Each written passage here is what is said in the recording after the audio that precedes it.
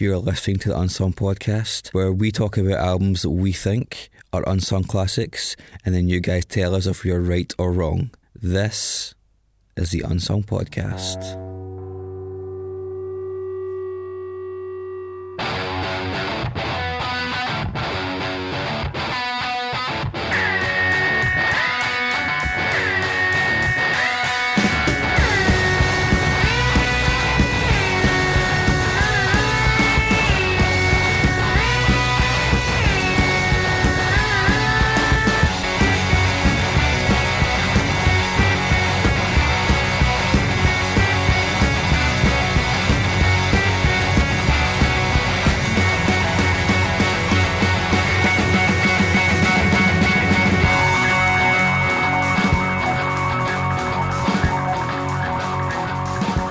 Hi, you're listening to episode 38 of the Unsung Podcast. On last week's episode, we were discussing We Are the Romans by Botch, and in an unprecedented turn of events, 100% of people decided that this record should be voted into our discography. So We Are the Romans, it's really good to have you in our discography.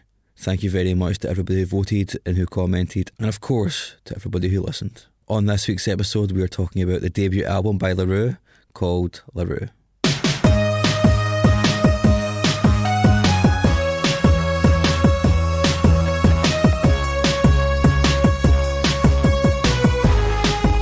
Hi, you're listening to the Unsung Podcast. The Unsung Podcast. I'm your host, Mark Fraser, and I'm joined by two men who kind of like electropop, but maybe not as much. One not as much as the other.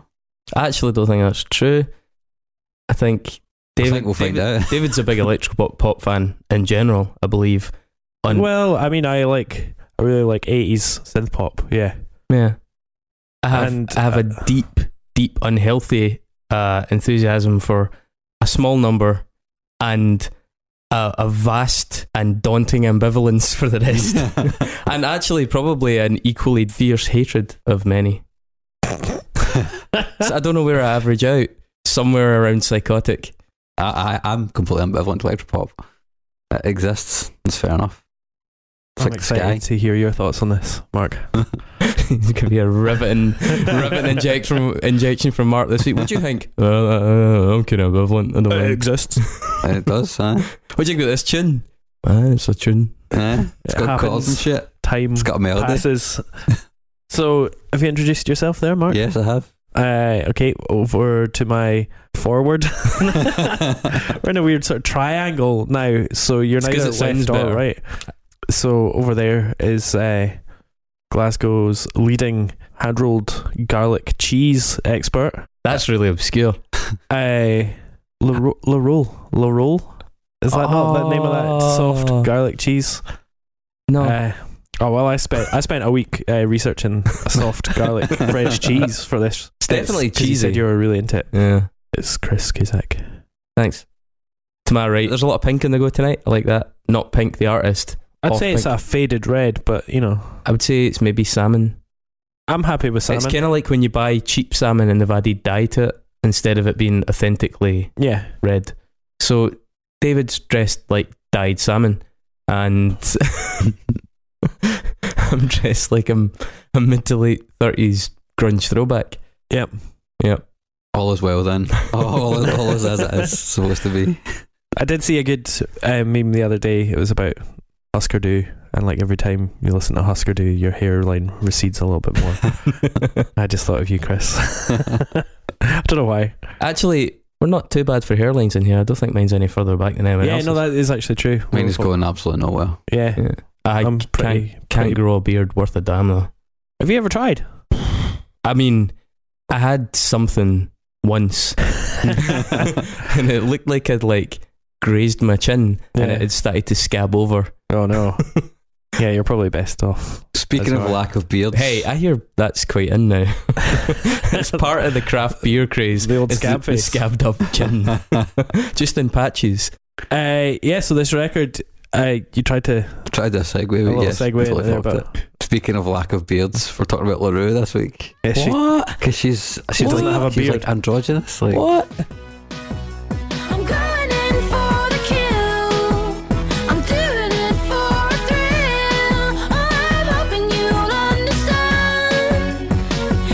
Like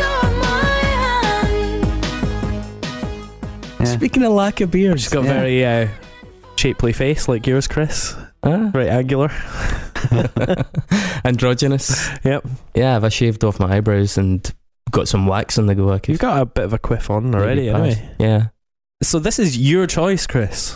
I mean, I already know this is going to be a problem. No, I mean, it's just a surprising record for you. It's been hanging over us for a while now. Why are we doing La Roux? Why have you chosen La Roux? Why have you chosen Grammy award-winning artist La Roux? Why have you chosen number 2 record in the UK featuring 2 hit singles for this Unsung podcast? Why have you chosen the only record that we've done so far which has got a collaboration with Kanye West on it? On the gold edition, because it went so well that Kanye West decided to re-record some stuff with her. Is this our first Mercury nominated album? I mean, what's your point? You're dancing around something here. Yeah, I just want you. I'd just love to hear the. All right. So everything's relative, right? Everything is relative.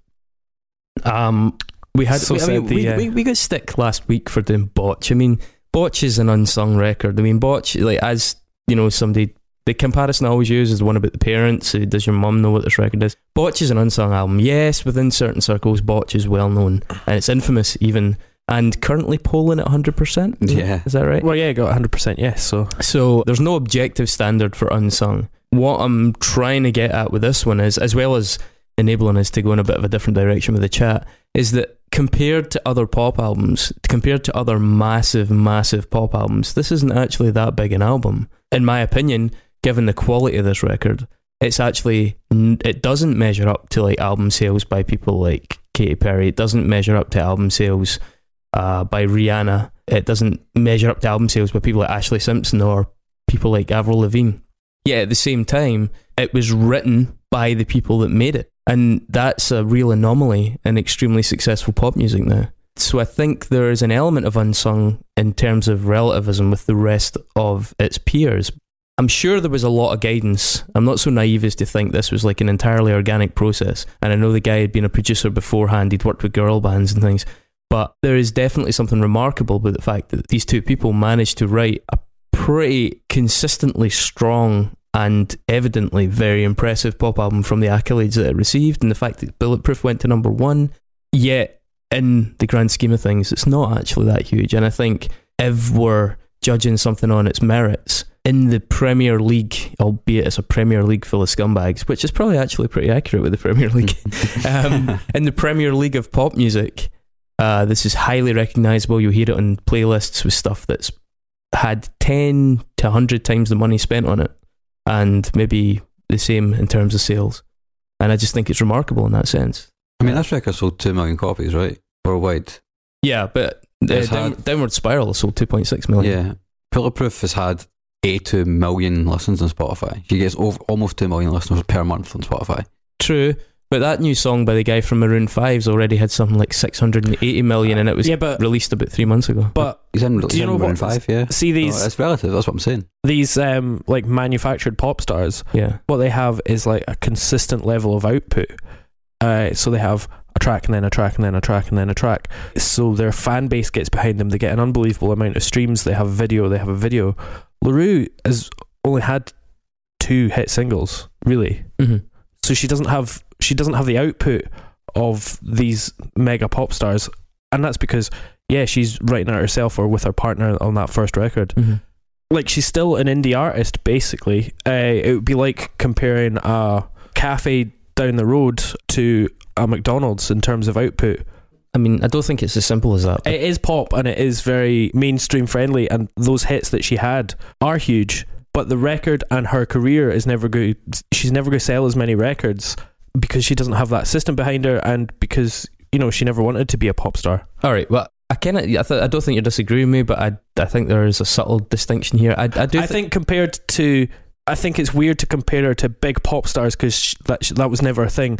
There's a lot of indie pop like this, or, you know, synth pop, that she's top of the pile when it comes to, you know, sales or influence or anything. I think this record is rightly regarded as a very influential record in mainstream indie pop, and bigger artists took a lot from it.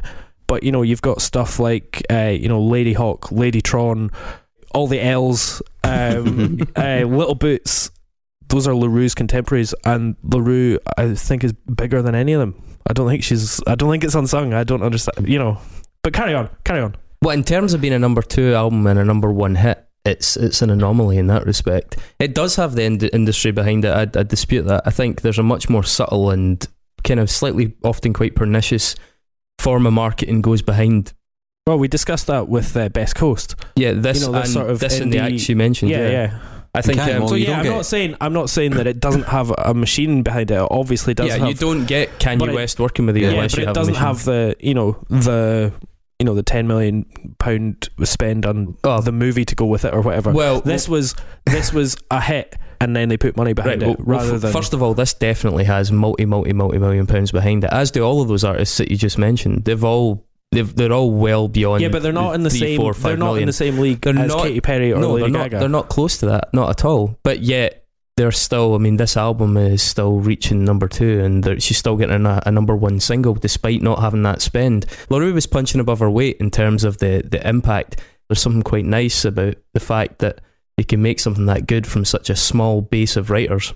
But I do think it's interesting that she's considered a super mainstream artist. So when people are looking at that, they're like, why are they talking about like a totally mainstream act? She is a mainstream act, but she isn't a mainstream act on the level of all those acts. Yet she was still, at one point, getting the same profile as those acts and radio and well, she was getting the same radio play and everything, but she was which is a feat. But I think one of the things that's remarkable about this album is the fact that they wrote an album. They did have singles, but they also wrote an album around it. And so many of the other artists that we're talking about, the albums really are, and there's no secret made about it, the albums really are a vehicle for the singles. This is an album. That's why this stood out to me. That's why I wanted to mention it, because people probably think this is just a vessel for those 2 singles. If you give this album the attention it deserves and go buy just those 2 most famous singles, Bulletproof and In For The Kill, it's a really good album. And there's other tracks on it that could have been and actually were supposed to be singles until the label decided to stop spending money on promotion for future releases. So I think it deserves attention because they wrote a consistently good album, which doesn't happen a lot in pop music. I think you'd be surprised because I think a lot of times I mean, if you're talking about the level of like Katy Perry and Beyonce and things like that, I mean, I did try for this. I've made an effort, man. I don't really agree. That album 1989 by Taylor Swift, that's really mooted as being like a strong album overall, so I'll give you that maybe. But generally speaking, these are not particularly great albums overall, and a lot of them, they maybe have 5 singles on them, and it's the 5 singles that kind of buoy them. I think even in the realm that you were talking about, that synth pop kind of like echelon down, there's very few good albums in that tier, and that's why they do have hit singles, and then they don't go on to have any real longevity or prominence in their careers. And there are bands that are literally just being floated based on the strength of those singles, and that's really how the pop industry works. No, but anyway, I think The Knife, I think Robin, they have careers that have lasted because they've got consistently good albums as well as records. Robin doesn't really have consistently good albums. Robin had some big singles, but Robin's been about for a long time, man. She was going from like 95 and she's bounced about a lot of different deals. Yeah.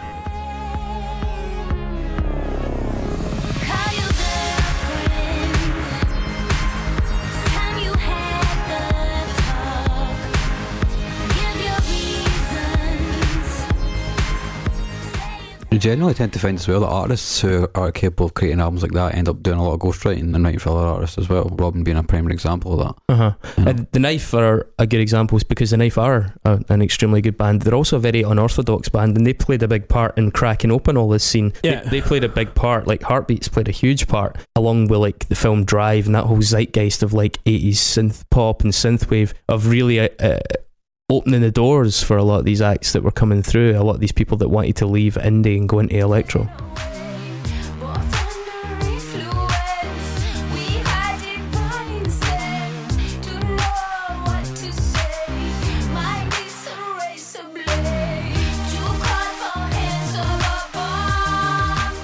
But I do think this is a standout record. But anyway, we'll talk about that later. Yeah. Whether we agree or not. As we've kind of mentioned, LaRue is basically Ellie Jackson and Ben Langmaid. They're from London. Langmaid was already a writer and producer in pop. It formed in like 2006. I think they were originally called Automan. As you guys told me, I didn't actually know this because I hadn't really done the background early, but Ellie was the daughter of Trudy Goodwin, who was... she was in The Bill. and Emmerdale. Yeah, that's right. Guys, do you think maybe we could pause it there? Oh no, is this we can't do the Nexus this early, surely? Oh, come on.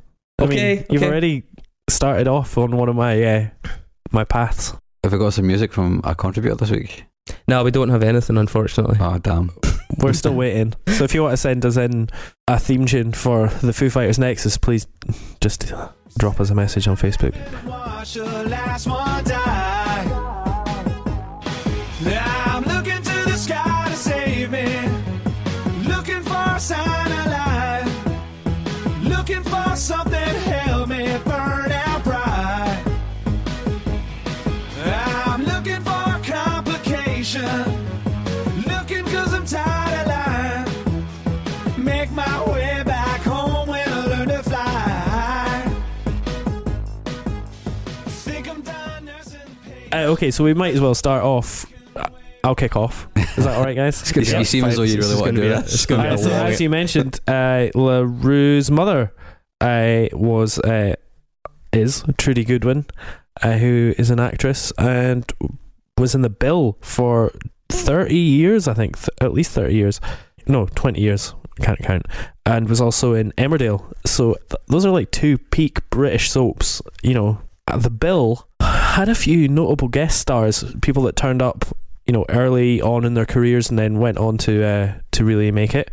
Amongst them, Hugh Laurie, Sean Bean, Ray Winston, and a very young James McAvoy.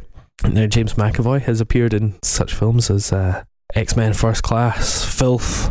He also appeared in 2011's Romeo and Juliet, an absolute classic, the sequel of which was released recently. Now, I could have gone down the route that Ozzy Osbourne is also provides a voice in Romeo. That's too easy for you. That's too easy. So I went down the Ashley Jensen route, was also in Romeo and Juliet. Who's that? Ashley Jensen from Extras, and also Ugly Betty, the Scottish one on Extras. Oh, really? Aye. That's her name? Yes. She's brilliant. She is great. And she's also in the film The Lobster, and she's fucking dynamite. That's a good film. Great film, that, yeah. Now, you will have seen the series Extras with Ricky Gervais and Ashley Jensen, and there's a part, one of the notable guest stars is David Bowie. Bowie. David Bowie. What's the song he sings to Ricky Gervais in that? Silly little fat man. Silly little fat man. And anyway, there was news recently that David Bowie rejected the chance to work with Dave Grohl. Apparently, Dave Grohl played his 50th birthday party at Madison Square Garden and asked David Bowie to appear on a Foo Fighters track or just work together, and David Bowie told him fuck off. So yeah, that's my Nexus. Great, thanks, bye. David Bowie definitely had his good moments and his bad moments. Yes, he definitely did. Turning down the knighthood, good moment. Having sex with underage girls repeatedly, bad moment. Yeah. You got one Nexus? Have you got one? No, I didn't bother. I'm too excited. Alan Moulder produced this Mix the Second record, and he mixed Wasting Light by Foo Fighters. Yours are always so quick. Incredible. Are you this good in bed? Well, no, but it's all about 60 degrees separation, so you know, it's like one jump. 2 jumps is fine. I win. I'm always winning. Okay, so play this music out and get back to the matter at hand. Yeah. I'm looking for a complication, looking 'cause I'm tired of trying, make my way back home when I learn to fly, make my way back home when I learn to fly, make my way back home when I learn to. Yep. Thanks a lot. You didn't actually mention that LaRue's dad is Mr. Kit Jackson, who, as you probably remember, played Mr. Statter, the bank manager in Boone.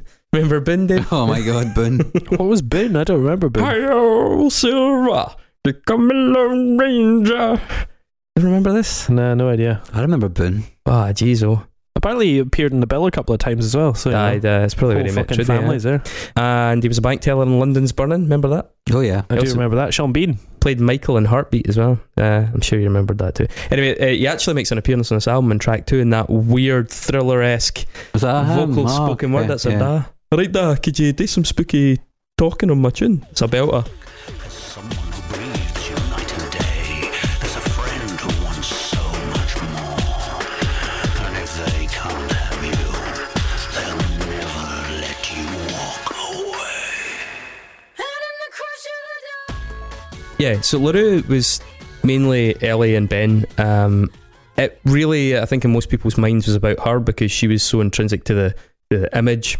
Just her face on the album cover. Yeah, she became interchangeable with LaRue. LaRue was like a character. Even the way she started talking about it, she spoke about LaRue in a kind of third person. The name was like a combination of LaRue and Larousse, which is like the red one to do with her hair. Garlic and the garlic cheese. spreadable cheese.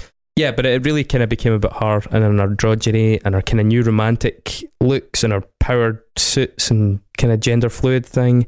I think the gender thing is really important to this because LaRue became a bit of a kind of gay icon, whereas LaRue's actual sexuality is still pretty under wraps. I mean, she gets interviewed in a number of kind of LGBT plus publications. She refuses to kind of comment on it. She says it's nobody's business. Obviously it's not. Although she does say she doesn't identify as male or female, and other than that, she just won't speak on the subject. Yeah, but I think also another thing with her was that this record sort of came out of nowhere for them as well, I think.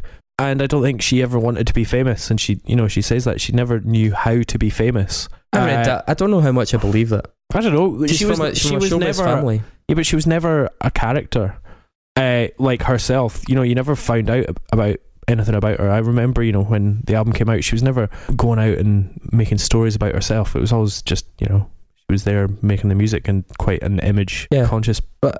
I read the stuff you're talking about. She said that she didn't have any celebrity friends and she doesn't know what those kind of people talk about when they get together. Mm-hmm. I don't know, man. I mean, maybe. I guess I take that with a little bit of a pinch of salt, though. She is from a showbiz family. I've no doubt. Showbiz. Yeah, man. The Bill. Emmerdale, man. Jimmy! She's not exactly a Baldwin. I don't know. You don't sign that kind of deal if you don't want some level of success, but maybe you're right, maybe I'm not. And as I say, the androgyny thing's a big part of her, a big part of the appeal to the gay scene. The look is fucking brilliant. I think the look is a big part of what makes it such an interesting proposition to start with. It's not unnerving, but it's just really, really intriguing. The videos are great. It's just something really captivating about the androgyny in it. The relationship with her and Ben Langmaid deteriorated pretty badly after their album came out, and it kind of went to kind of underline what a nasty kind of place pop music can be, I think, because they were really struggling to write a follow-up to this. I think there was a lot of demoing and stuff, and he'd never really been in any of their videos. He wasn't part of their live setup. They had a touring band. She actually eventually fired the touring band, all bar one member, Mickey O'Brien, who she kept, but the rest of them, she replaced them with like a sort of pseudo-celebrity touring band with people from Gorillaz and Metronomy and stuff. I think Mickey O'Brien's actually Ed O'Brien from Radiohead's cousin, something like that. Yep. Why did you fire them? I don't know. I found that didn't sit so well. It seemed like for the second album they were gearing up for like a bigger thing. Ben had gone. The writing was partly being done by a guy called Ian Sherwin, who came in, and that's part of the reason that Ben left. Apparently he hated the guy and he went on record as calling him a fucking idiot. Ellie described Ben dismissing some of the suggestions for music that she brought in. She said she went on record saying there wasn't a great deal of understanding musically anymore. On the sleeve notes to their second album, it said that she was credited for various performances, but he said, when asked something along the lines of what did she play in the record, and he said the triangle, maybe. So I don't know how genuine the credits were that she was given for that album. I'm not sure, who knows, but there definitely seemed to be no love lost by the end. She says they're not in touch anymore, despite at one point him being a close confidant of hers in the years before the band broke. He's since retweeted things like fuck LaRue, nobody knows her. Some folks said that might be ironic because he did also tweet a lot of really positive things about the second album. After she did some stuff with Kanye, a song called That's My Bitch, she did some vocals on that. Awesome title, Kanye, well done. She was quoted as saying about Kanye, fuck him, nobody likes him. And then, true to acrimony, Ben Langmaid came out and tweeted something along the lines of love you, Kanye. I think the two of them just ended up at bitching at each other. Loggerheads, yeah. And it did kind of leave like a slightly nasty taste in the mouth. It's like, as you said, they probably hadn't banked on the level of success that would come their way on that first record, and it seemed like it did overwhelm them. So it was 5 years between the albums, and it seems like there was a lot of trying to follow it up. Langmaid's credited for, I think, five full credits and maybe 3 co-writing credits out of the stuff that appeared in the second album. I think the second album's pretty poor, but we'll touch on that in a wee bit, because I know people that actually prefer it, albeit I don't understand that at all. So in the interim between the 2 albums, aside from all the breakup stuff and the bad feeling and the attempts to pull together something that could follow that first record, given that it had such a warm reception, at one point Ellie had lost her voice quite severely. She does talk about going for speech therapy. She saw a throat specialist. She had I don't even know how to say it, laryngeal massage.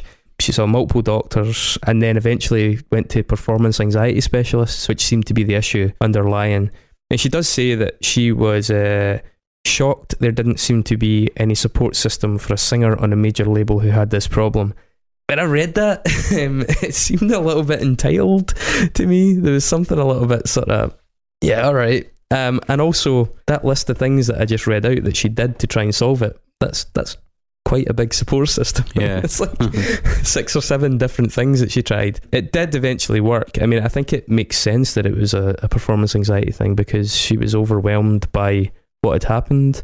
There was also probably a great deal of anticipation and pressure regarding how they were going to follow it. And then with things like Ben leaving, this new writer coming in, and no doubt the label being quite insistent and involved throughout, I can absolutely see how that would have led to that. She'd also caused a little bit of controversy following the release of the first album with some comments that she'd made about women and domestic violence. I think the quote was, "Women wonder why they get beaten up or end up having a relationship with arsehole men. It's because you attracted one, you twat," which did not go down well, especially given that she was doing so well in the kind of progressive leaning publications and fanzines and webzines that sort of went against the flow, shall we say. She's since said about how she was young and naive and stupid, and she does regret saying that, but I think that would all add up to create quite a lot of pressure on her.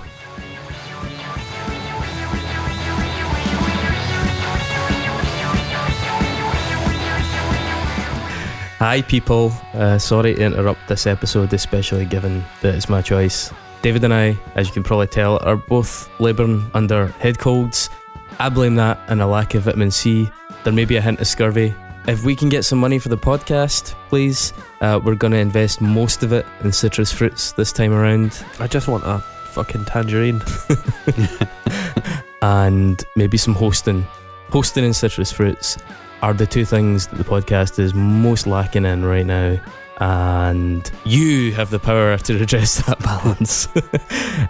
So your podcast needs you. You can donate via unsungpod.net/donate. I like having nostrils at work. So jealous. Pretty good. Yeah, nobody likes a gloater.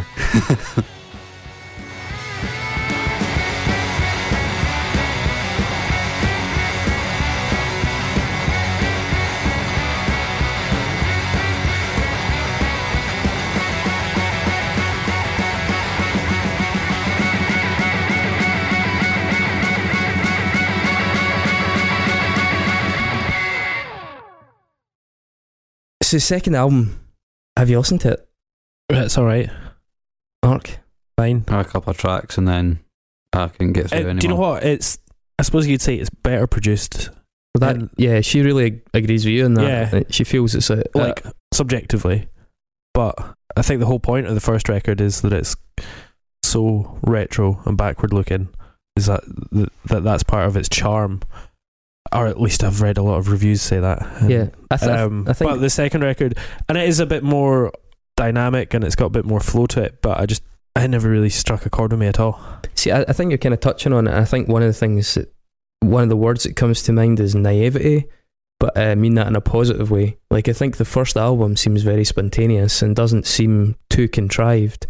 It's definitely retro, but it's also a bit silly. It's also quite sparsely arranged for a pop album. When you actually sit and listen to the tracks and try and kind of tally up how many elements are playing at any one time, it's really pretty minimalist for something that was going to be played on, big dance floors and stuff like that. It's quite impressive in that sense. It's also almost every track, I think there's only maybe 2 tracks in that first album, don't feature her falsetto, that kind of breathy, high-pitched approach to singing that she does. Bulletproof doesn't, funnily enough, but almost all the rest of them do, at least at some point. And that was a big signature thing with her style of singing in falsetto with a double-tracked vocal.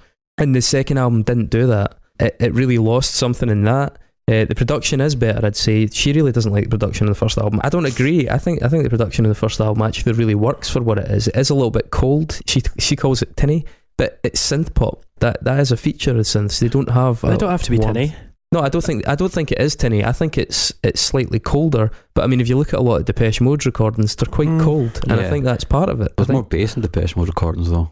Yeah, there's like, funnily enough, I think you go back to the 80s, which this album takes a huge amount from, and like there are better recorded albums from the 80s that are doing this sort of thing. Possibly, but this also wasn't happening on the premise of having had prior success and therefore it being bigged up for a big release. This is something that two people had written that probably, like, I mean, the first single released off this was released on Kitsun, the French label, the French kind of independent label. Fair enough, it's worked with some really successful bands like Klaxons and stuff, but it wasn't like this was written for a major. It got picked up by the major that distributed Kitsun. So I mean, in that sense, it's understandable that the production wasn't the likes that you might get from even like any number of like Erasure albums, Pet Shop Boys albums. Yeah, they're older, but they've had a hell of a lot more time and more facilities made available for them. The second album is decent. In a nutshell, there's a track called Sex Attack ended up being really popular. It wasn't a single, but it's kind of one of the fan favourites.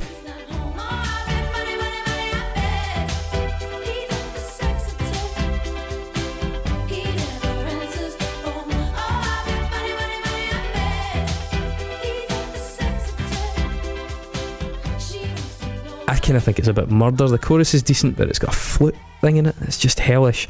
The record was really critically acclaimed, and given that how poorly it performed, I think that's really interesting. Because the two singles that were released off it, Uptight Downtown, that only got to number 63, and a track called Kiss and Not Tell didn't even chart. And given the warmth of the reception, it always, I don't know, maybe a bit of schadenfreude, but it kind of amuses me when an album that gets so roundly praised by writers tanks when it gets to the public, and you start to see that thing about the way that certain consensus is sort of dictated by aspects of the media, where they've got an artist that they want to agree on, and all the writers across the board are like, right, this artist's hot right now, we're all agreed, we'll make sure that this record ends up in the lap of someone that likes it, that gives it a positive review. You see that a lot. I saw it when I was working in music journalism as well. You know, it's like, yeah, they're kind of hot, let's not be the only magazine to shit on it. And then it turns out that your finger's totally not in the pulse, and that people actually are like, this album is really weak.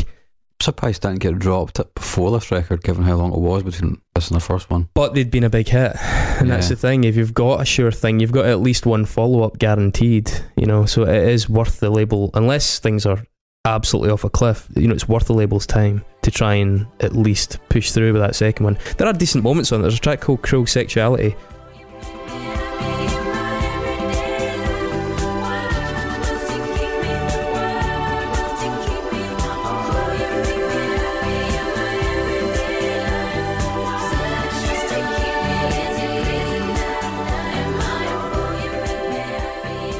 Which is pretty good, and has a bit more of the falsetto in it. It's got a really nice chord change at the end.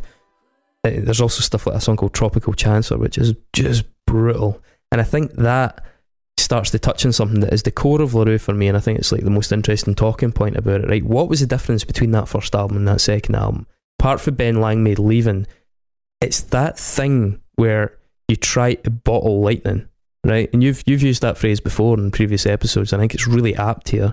You've got an album that has just caused a big splash, probably fairly unexpected. That does happen from time to time, even if there is a bit of guidance behind it. But you then try and replicate that the second time, and it's very difficult, especially given the relationship deteriorating, the toll that success took in them. And what happens is this process begins where everything that made that band appealing, the naivety of it, the organic feel of it, the sense of sincerity around the music starts to kind of be watered down as the label insists on such and such writer comes in, the label insists that such and such producer comes in, and then slowly there's so many people in the room chattering away that the product that's coming out is actually, even though they're trying to synthesize what they did before, but they're really not. It's like committee written pop music. Death by committee. Yeah. I mean, ironically, that is the formula for success now. I mean, Rihanna had 50 writers on one of her albums. They're writing camp. Yeah. People just going down and writing songs. They hired chalets. Yeah, they hired chalets, and they would put 2 writers in each chalet. Then after 3 or 4 hours, they would sound a klaxon, and one writer would move round one chalet, so the combination would be changed, and then they'd write something, and then the klaxon would go. It's a pretty astonishing environment that it is now, and it kind of comes down to dwindling revenue, the fact that labels can so little afford to risk the amount of money that they used to risk on these things. There's a book called The Song Machine by a guy called John Seabrook that I really, really recommend, and it's far from being super sceptical. He's actually quite positive on the whole industry, but as a result, he's very, very honest about it. He's done a lot of research, and he just really picks apart the process that lies behind these. There's also an article that was written in the Atlantic magazine from a few years ago called The Hit Charade. Yeah, I've read that. Really, really fascinating article. It's like factory farm songwriting. Yeah, absolutely. It's also got a lot of like really interesting insights, like that whole write a word, make a third saying, whereby people like Beyonce Knowles get added onto the end of the credits for a song to give them an air of credibility as a musician, because people just their market testing tells them that people don't respond as well to this music if they don't feel that their artist has been involved in the process. And so that becomes a factor as well, which I think also feeds into why I think the first LaRue album is so interesting, because it was out with that. In many ways, it makes the fact that there's people like Max Martin as prodigies who are often responsible for just writing songs, like, I was going to say more incredible. Max Martin, Dr. Luke, people like that. Shellback. The amount of tracks that they've written in the top 20 at any given moment is astonishing. When you go back and look at who wrote the songs in the top 20 in, say, 1988, even when there were big artists there, the names were all different. There might be the odd one, there might be Quincy Jones on a couple of them, that kind of thing, but you didn't get this industrial level between all these big writing houses. The fact that songs are written and then put out to tender. I mean, they use the song Umbrella by Rihanna as a good example, because that was offered to all manner of people, including Madonna and Britney Spears, and they went mental at their managers for passing it up once they saw how big a hit it was. I think for Britney Spears, that was actually mooted to be like her big comeback after her meltdown, and they missed it. I mean, the whole Max Martin thing is endlessly fascinating, because it's not just about the fact that he can write good songs, well, appealing, aesthetically pleasing songs, but the fact that he's able to shift with the times as well. You know, it doesn't really have a huge say in what the sound of an era is going to be, but he writes songs in that era, which is quite a talent in itself. Yeah, very astute. There is a bit of a reciprocity around the tastes being dictated to them and them dictating the tastes. I mean, they're not completely impotent in that respect, but they are very, very adaptable. I totally agree with that. To be honest, man, there's a hell of a lot of market research involved in it. There's a hell of a lot of really complicated algorithms. I mean, they've actually got algorithmic analysis of the songs now to try and quantize what is going to be the most efficient, money-making format. Do it was really interesting talking about like mainstream pop like this and that algorithm. I was listening to daytime radio a few months ago, and then I was walking around the Fort shopping centre, which has music piped through all the shops and also on the street around it. That is what this music's written for. And every single song was basically the same song, because right now everything has got that sort of Jamaican dance hall boom, boom, boom. Is it not called? And then what's the word for that? Yeah, there is not reggaeton. No, there's that, but there's also... It's come from that, over the last like 3 or 4 years, that's become, it got bigger and bigger, and, Rihanna was a big part of that. It's so... You go into either Clark's, or you go into H&M, or you go into Top Man. Cumbia, is that what it is? And every single song that comes on in every single shop, so it's like at its most mainstream is that. Yeah. And that's because of, these systems have just decided, that beat is the thing that we need to hear right now. Yeah, so interestingly, LaRue was this sort of shot in the dark, in 2009, that distilled a lot of influences and defined a sort of iconic pop sound that then became very influential. Which we're still getting, Oh, absolutely, but without that sense of factory farming behind it, which I think is... They seem very organic.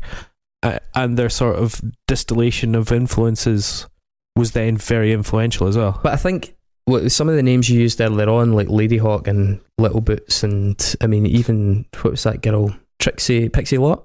Oh yeah, like people like that. I mean, okay, it's a bit more mainstream, but there was an attempt to then copy Roux, which was to create a pop artist, but with very, very specific marketing for your kind of ASOS girls watching alternative pop person who doesn't see herself or himself, but more often than not herself. Skins crowd. People that watch Skins. Yeah, but they don't see themselves as like Nicki Minaj or Katy Perry fans necessarily. They see themselves as a more discerning, they're a bit more alternative indie electro, but yet the artists are buying are just a slightly more niche marketed version. And Roux was, to a much greater extent, a sincere version of that, whereas what came after was very much an attempt to synthesize that. It's also very unlikely, I mean, you get the shot in the dark thing like you mentioned. It's very unlikely that unless a band's first album has that detonation, that they will get the chance to do that second one. There's a really, really good interview by a guy called Owen Husney. This will be really close to your heart because he's Prince's former manager.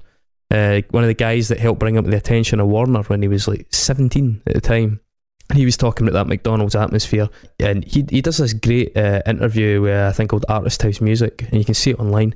And he just basically says there's never going to be another Prince. He was like, because he talks about how it took 3 albums, it took a lot of demos, a lot of studio time, maybe nearly up to like $2 million of investment to really let this kid realise all this potential.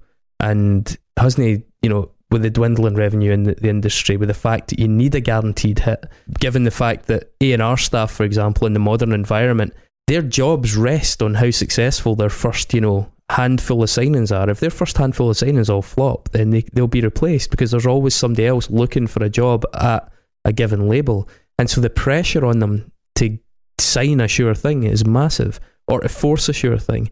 So people like Prince aren't coming through. And that's why that 80s scene, that organic, naive, cheesy, lovable 80s music, which is often quite fucking stupid, but the reason it's fucking stupid yet you still like it is because there's a sincerity to it, an earnestness to it. But also, given the availability of home recording and of being able to home release, a lot of these geniuses that are untapped, you know, in the 80s they wouldn't have been able to do anything. They would have, you know, worked in a bar and, you know, cried at night because they weren't having their creative output.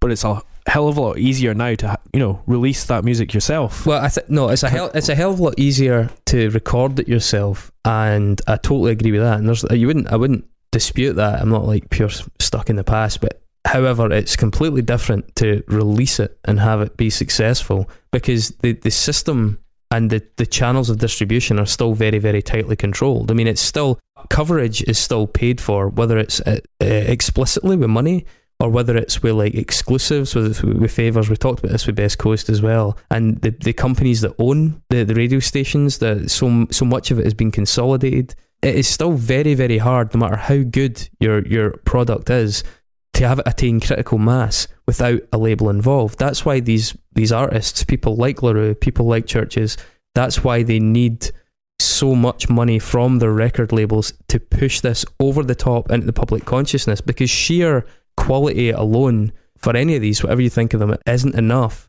to make them a success. And that is still the case. That you can't, there's virtually none. I mean, Arctic Monkeys are an indie example of it. I mean, that stuff was there, but it took massive exposure. It took loads of hours on MTV, things like that, for them to actually break and to continue to break. It's a really, really odd industry. I think success is being redefined in the music industry because audiences / consumers are faced with so many more options because it's so much easier to make good music and release it. I feel like it's a market that's oversaturated. The white noise effect, yeah. Yeah, you know, that sort of option paralysis of what am I going to listen to. You look at fucking, you know, festival lineups and there's, you know, thousands of festivals to go to. You know, in the 80s, success was, you know, selling 1 million records or selling 10 million records. Success now is just making a living. And I think artists success now almost always depends on licensing as well and publishing deals. They're so much more important now than the actual record deals. And it's also so much easier to get crushed, to put in all that hard work and not to get where you want to be. So while you are totally able to make as much music as you want and release it as much as you want, you can get so close and then still fall so far. So failure is also even bigger than it used to be. You know, that's true. People fall, they fall a lot harder. I think maybe people still have expectations from a previous era you know, that are unrealistic now. Well, I think, yeah, to lead us on to the record itself anyway, but one of the key differences I was kind of touching on is that the music that came out in the 80s, some of it was really, really fucking stupid, right? The reason that music's endured, other than the fact that a lot of it was very well written, just kind of dumb, is that there was a sense of sincerity to the silliness, if you know what I mean. It was pre-self-awareness and pre-guilt. Exactly. Like the whole of the 80s was. So the thing is, what they're trying to do now is they can synthesize the aesthetic of a lot of these things, and LaRue is a good example of that. She really, or they really made a very good job of capturing a really interesting look at a really good time to engage with people's imagination in that kind of era of the 80s, kind of like cheesy, Tron-like, sort of stupid quasi-computer graphics sort of thing. That was really well judged. What you can't synthesize with so many of the other acts is that sincerity. So when the music comes across as being slightly tacky, when it comes across as being slightly cheap, it doesn't also have the lovability of a lot of that music from the 80s. Erasure now probably wouldn't have anything like this, the longevity of Erasure then. The naivety of the music is gone, and I think that affects its lasting appeal. LaRue is one of the few to try and justify why I think it's something of a kind of underrated classic. It did come from a fairly sincere place. This was just two people working on this, and it was a surprise hit, and it then got a lot of money put behind it to try and push it over the top. I don't want to come across like I hate all pop music, right? And hands up, the song Part of Me by Katy Perry, it's a fucking killing tune. I really fucking like Bon Appetit. There's a good few bangers in Katy Perry's back catalogue, to be honest. The bit in the middle of that Part of Me, that middle eight in that tune, man, I think that's Max Martin as well, and that's a fucking beast. A firework, a dancing flame. You will never put me out again. I'm glowing. Oh, so you can keep the diamond ring. It don't mean nothing anyway. I don't get stuff like Cardi B and Nicki Minaj, man. I just can't get my fucking head around it at all. I mean, you haven't listened to Nicki Minaj or Bodak Yellow by Cardi B through a sub yet. That's just it's heavier than any metal being released right now. If it cuts out all the treble, all the middle, and all the kind of high low end, and all I'm left with is that kind of throbbing underground mining sound, then I'll probably like it slightly better. Weirdly enough as well, one of the first things that got me into some of that chat, and oh fuck, it's back to our alt-right pattern, man, was I was just casually browsing on the internet before I even knew who the fucking guy was about pop music for a lecture I was doing, right? And I came across Paul Joseph Watson, the guy that's on Infowars Prison Planet on Twitter. An absolute fucking pink-eyed, spineless little mole of a guy, and a fucking rotten little bastard who's just an anti-immigrant, alt-right piece of shit, horrible little prick, and one of the main guys at Infowars now. But he'd done a video called The Truth About Popular Music, and annoyingly I was like, God, that's right. Don't know who you are, you fucking mole bastard. But that's right. You tell them. It's a weird gateway where you end up on the same side of the fence as somebody horrendous. But I do think it's interesting, just last point in that, there's a lot of willful naivety, like Dave's talking about. There's a lot of willful naivety about where music came from. Because what a lot of people don't realise is that obviously ever since like Elvis and Sinatra, they were getting stuff written for them. The Motown stuff was written for people, right up to Elton John had stuff written by people, and then up into like the late 80s you had AC/DC, Aerosmith, even the Beastie Boys had stuff written for them.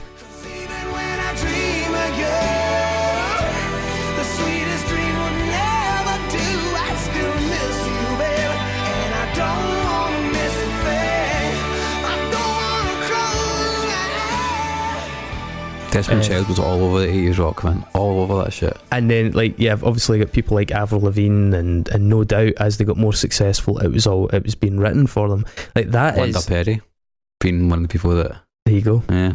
Once the expectation is there in these artists, their labels won't take a chance with it. And I do think LaRue, the first album, it is so delightfully naive in that sense, but the second album highlights what I'm saying, and that magic was lost. That lightning couldn't be bottled that second time, as far as I'm concerned. But yeah, so the LaRue album itself starts in understated style with one of the absolute best tunes, the Naughties. Going in for the kill. Going in for the kill is a monster of a song.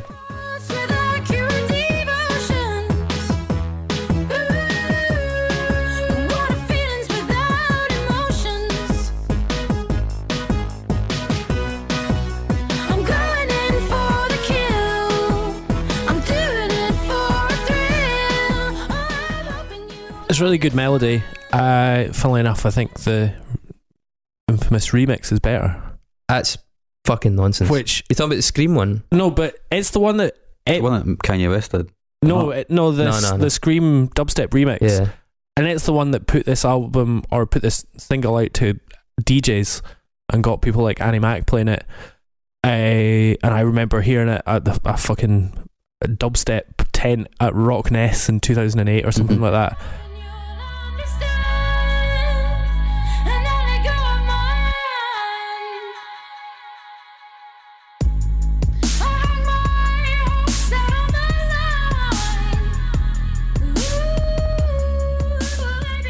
Like, it's a real reason why this album got as big as it did, because it got sort of underground respect through, you know, dance DJs and clubbers got to know that melody before the album came out. Funnily enough, then re-listening to the Scream remix right now, it hasn't aged well at all. No, it's stinking. It's rubbish. I love the original version, man. I think that the original version is fucking brilliant. It's a great bit of music. You know, I think the Spanish something Research Council had done a study not so long ago, which was it was based across some like 460,000 songs that they'd analysed, and they were talking about the gradual convergence and simplification of pop writing structures and how the music is getting dumber, and like the average reading age for the lyrics, for example, is getting dumber, the words are getting shorter, the variation of the vocabulary is getting lesser. One of these things that In For The Kill does, which I think is brilliant, and it's a bit like maybe my other top 5 songs of all time, Leo, You're Loving Me by ABBA. Chord choices, a lot of minor key stuff, a lot of like really interesting changes. You're not going for these simple major changes all the time. It's a really, really dynamic melody that's in it. I think they judged it really well as well with the original video we heard in the car. It's so tacky and low budget and sort of like a really retro. Yeah, as fuck. Absolutely, like really cheesy, and it taps again into that kind of drive vibe. Yeah. And this is like 4 or 5 years before YouTube had. What was the name of that crowdsourced movie with the fucking David Hasselhoff and the ninjas and the dinosaurs and everything? But you know, like, it's that sort of vibe that was like so, you know, washed up. Everybody wants to know what the name of that is. Kung Fury. Kung Fury. I like that was like the pinnacle of like retro 80s. Let's look back as fuck. And you know, this was way before. This was right at, you know, the fucking zeitgeisty retro era. Yeah, I mean, it's pacey. It's the falsetto thing works brilliantly in it. The synths are quite stabby, which is kind of a feature of their first album. The chorus lifts and it doesn't really have much other stuff comes in. It's the vocal, I think, doubles a wee bit, and maybe the stereo expands, but they managed to lift that chorus without adding layers and layers of stuff. Again, like I'm saying, it's quite simply arranged. Middle eight's great. The only thing I don't understand is why at the end of the song the hook only goes once after that middle eight. It's really frustrating. It's like, just do it twice for fuck's sake. We're trying to dance here. They followed that with song Tiger Lily, which was actually mooted to be a single at one point, although it never ended up coming out.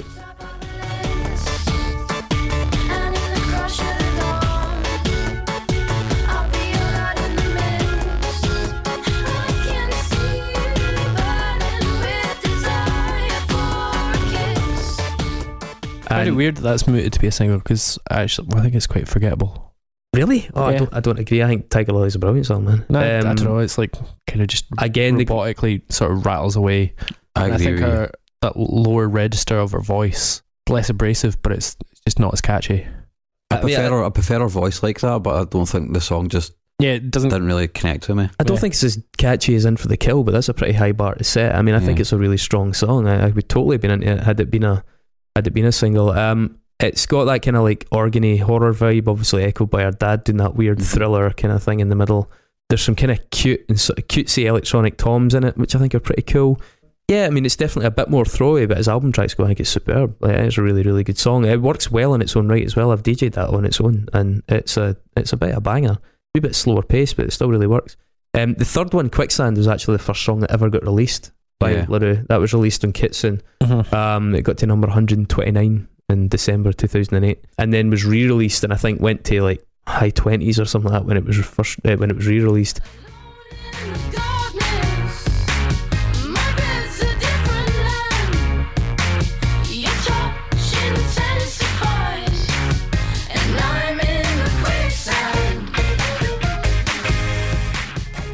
I think Quicksand is a brilliant song, a really, really good song. The steel drum thing in it, really subtly in the background, is really nice, and the chorus is really chunky. I mean, where did that one leave you? I think it's a good song, but it sort of defines my thoughts on this record. You say that the album tracks are really strong, and like when you take the song out of the album, you're like, each song is, that is a good track. But as a collection of songs, I feel like they don't merge into one. They don't merge in at all. See, I would say the first 4 tracks in this album, because given that we're then because this is like Quicksand's just got the same drum beat again, and I'm like, again.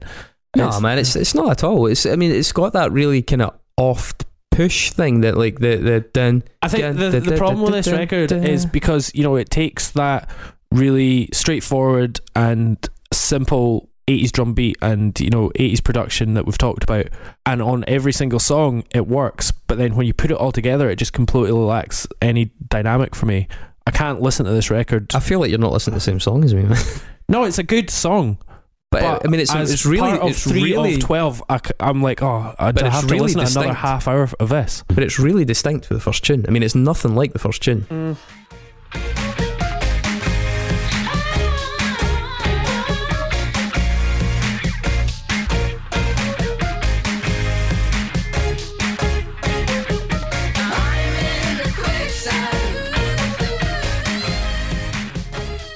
I mean, it's really nothing like the first tune. Is just constant rolling synth. This one has synth stabs, and it has that big held note at the end of each line. It's just like the same volume, and it's the same.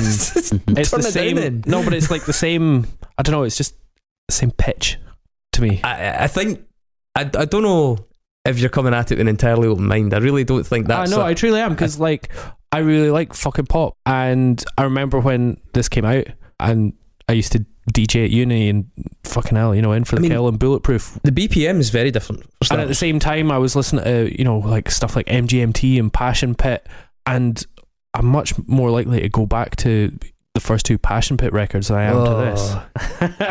I mean, Bulletproof track number 4 is a fucking monster, man. It's a monster. It's a fucking flow filler. I used to work in HMV, and this song got played all the fucking time, like all the time, and I still love it. It's a fucking great. I still fucking love that song. We played it at our club night, and it was a fucking banger. People were just like screaming as soon as it started playing. Like, it's a good song.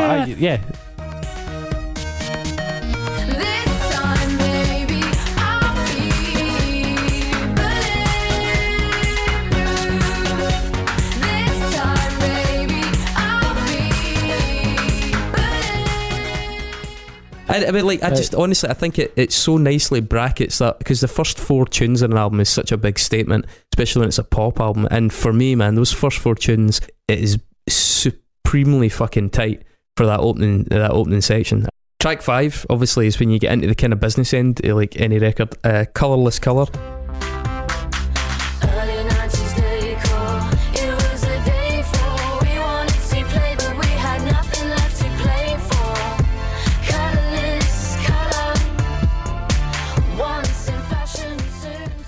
It's the riskiest one from that point, and I'd seen criticism of it. People thought it was a bit too schmaltzy. I love the way it speeds up in the chorus. It has that quite relaxed verse thing. I really like the lyrics and the kind of reference to like early 90s decor, and it's kind of self-aware of its own kind of retro credentials. But I really think the change in pace from verse to chorus works really well on that one, and it provides a bit of respite. Number 6, I'm Not Your Toy, was one of the other singles in this album.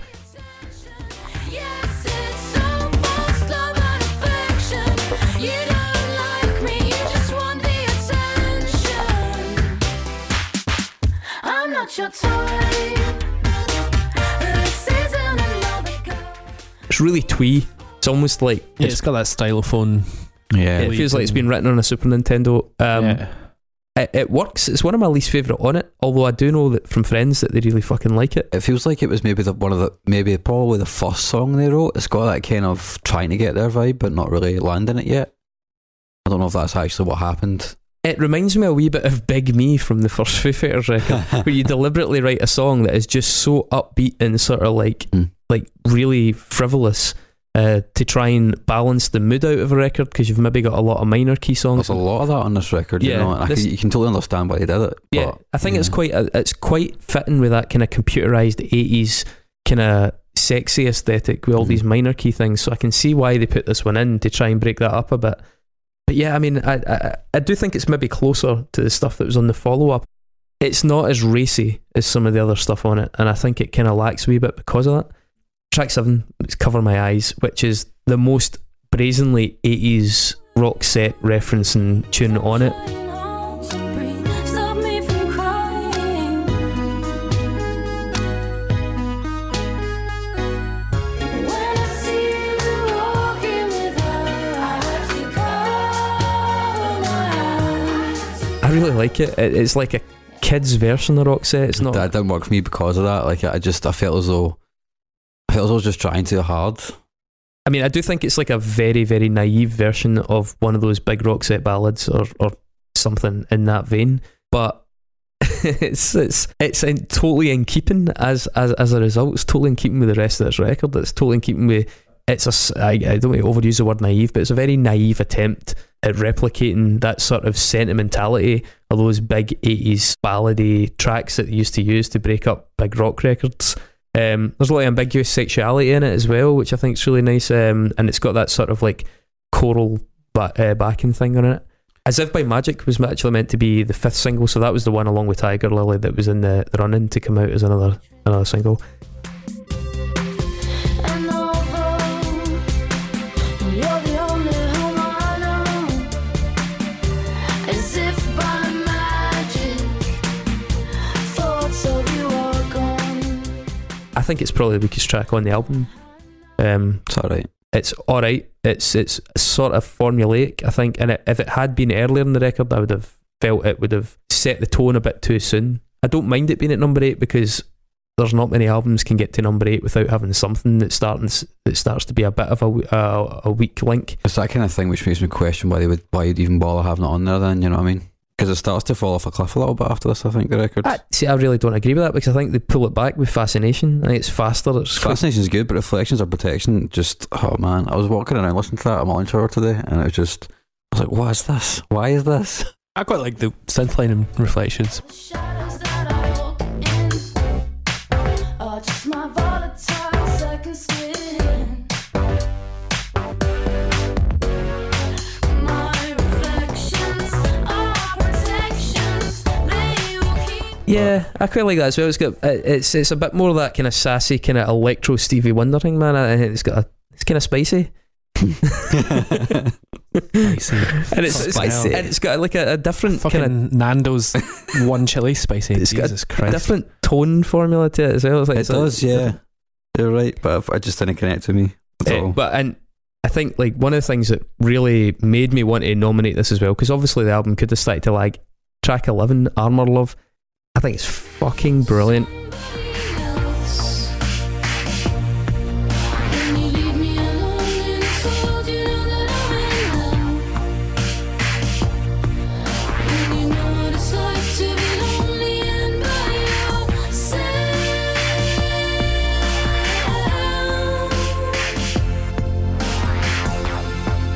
I think it's a really, really, really strong ending to the album, and I was absolutely taken aback because the first couple of times I listened to Roux' album, it was more just for the fuck of it. We were doing DJ sets, we were trying to find some weird stuff to listen to, and it was how good this last song was that made me go back and listen to the rest of the album properly, because I was like, holy shit, that's the final proper tune, and it's that fucking good. I mean, I think Armour Love's a great song. It's got some great stabby kind of stuff in it. The verse is like really relaxed and kind of it feels really unforced. Chorus is dead lush. I love the falsetto stuff in it, and there's like just loads of hooks all the way through that tune. For a track so late in an album, it's really rich and catchy bits. Obviously in the bonus edition, I don't know what version you guys got, there's a track called Growing Pains, which is actually pretty decent. It's better than most of the stuff on their second album, in my opinion. There's also a track called Saviour that came out in like France and places like that. It's alright. It doesn't really blow me away. But I do think, like, I know that was a long way around, but it's a hard one to justify because obviously people are like, LaRue, what the fuck, that shouldn't be here. As I said, just to try and coagulate that all into one argument, I think track by track, with a couple of exceptions, but track by track, it's a very strong record when you give it a chance in its own right. I also think the fact that it came from a fairly sincere place that seemed like it was written without any notion of how good or how popular it was going to be. It seemed like a surprisingly organic success given that, albeit I'm sure the label took over to try and propel it onwards, because I don't think that's possible these days without that. I do think that in the realm of these other big pop records, which are committee written, which are coming from basically a place of mass marketing, like we said, the Fort Shopping Centre, McDonald's, that kind of industrialisation of pop writing, this is something that at least briefly rivaled them without any of that bullshit. And that's astonishing. Like, that's a real success story in this environment, in my opinion. And yeah, it didn't, you know, it has got hefty views on YouTube, but not compared to them. In context, it is unsung. In context, I don't think this gets credit for what an achievement it was from two people just working on some pop music for the fuck of it, that it then managed to trade punches with some of these huge heavy hitters. And I think it harkens back, maybe somewhat coincidentally, to an era they were trying to emulate, that 80s aesthetic. They've also, for me, emulated some of that 80s naivety that helped those 80s songs last. And that is all why I feel it's kind of merited. I think it is that bolt of lightning, and I think they tried to bottle that lightning afterwards, and it just crashed and burned. And so many other bands that tried to emulate them crashed and burned. It's pretty special when that kind of comes along. Mark? You make a good case. Thanks. I knew I was going to have to fucking work at this one this week, man. I really did. Our discography doesn't need this record to be in it. I'm going to say no. Wait, I don't want the discography to be too one-dimensional. That's. I mean, it's not going to be one-dimensional. It's going to have Depeche Mode in it, and it's going to have Talk album, hopefully, when I get Talk in there, and it's going to have black metal. I think, but it doesn't need this. This is a copy of a copy of a copy, right? And I think but that's what I'm saying. It's not. I know, but I think this was a big pop moment, right? I think it was very influential in distilling a moment in culture and slightly alternative culture, but I still think it's quite throwaway. You think comparatively these guys have been acknowledged in the same way as, based on quality, as it was nominated for the Mercury Award, it went platinum in the UK, won it sold Grammy. 2 million records, and it won a Grammy at the best for best electronic dance album. I do not think it went under the radar. I think it got all the praise it deserved, and I think there's maybe 2 million copies of this compact disc lying in people's cars being unplayed because nobody gives a shit about it. But how many anymore. copies are there of 1989 lying in people's cars, or Avril Lavigne's album, or Katy Perry's album, or any of those albums? They fucking sold millions, and we're not trying to put them in this discography. But what I'm trying to say is, within that context, within that top of the charts, I think there are better pop records, and I think there are more underrated pop records. I'm not saying this is a bad That's album. going to be a challenge for you, man, because if you can show me a more consistent pop record than this, I'll be grateful and taken aback. It's not going to make those lists in 20 years, and that's my point. It's one of those ones like Roxette's Joyride or something like that. I don't think it'll make these albums because it's not as good. I don't think it's got the personality, and I think it's... The personality of albums written by 50 people working in a fucking Butlins for like 3 weeks. I mean, it's got No, I don't think it's got the personality of like all-time pop classics. See, that's exactly what I do think it does. Yeah. I mean, just to say, the last time you nominated a record kind of like this, kind of synth electro, it didn't get in. Which was? Redhead 23. Yeah, but and people were wrong about that as well. Yeah.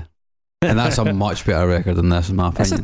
That's apples and oranges. I know man. it is, but like I'm just saying, it's in a similar kind of vein. That's also because people just looked at it and didn't listen to the episode. Probably. Let's be honest, man. Let's fucking not beat about the bush here. Most of these votes are just going to be like, Roux, fuck that. Hopefully they'll be like, Roux, that's interesting, let's listen. And yeah, maybe and our hopefully, audience hopefully they do. Are that open-minded and that invested in our product. Yeah. Well, you know, I guess it is as ever in the public's hands, so they can go and decide for themselves if they listen to the record. They might just listen to this episode and think, no. Did you make it this far, you bunch of cocks? I bet there's nobody listening right now. It's just us. Yeah. Why are these guys still talking about this fucking album? Fucking shower of fannies. Go over on our Facebook page, and yeah, please leave us a rating and review on iTunes. That would be amazing. Tell your friends, tell all your friends, and yeah, what are we doing next week, David? We're going to do Ignoto by Your Codename is Milo. Your codename is Milo? Your codename is Milo, which is a really good record, I think. I hope you like it. Looking forward to that. Great. Well, let's talk about it next week. Thanks, guys. Bye. Cheerio.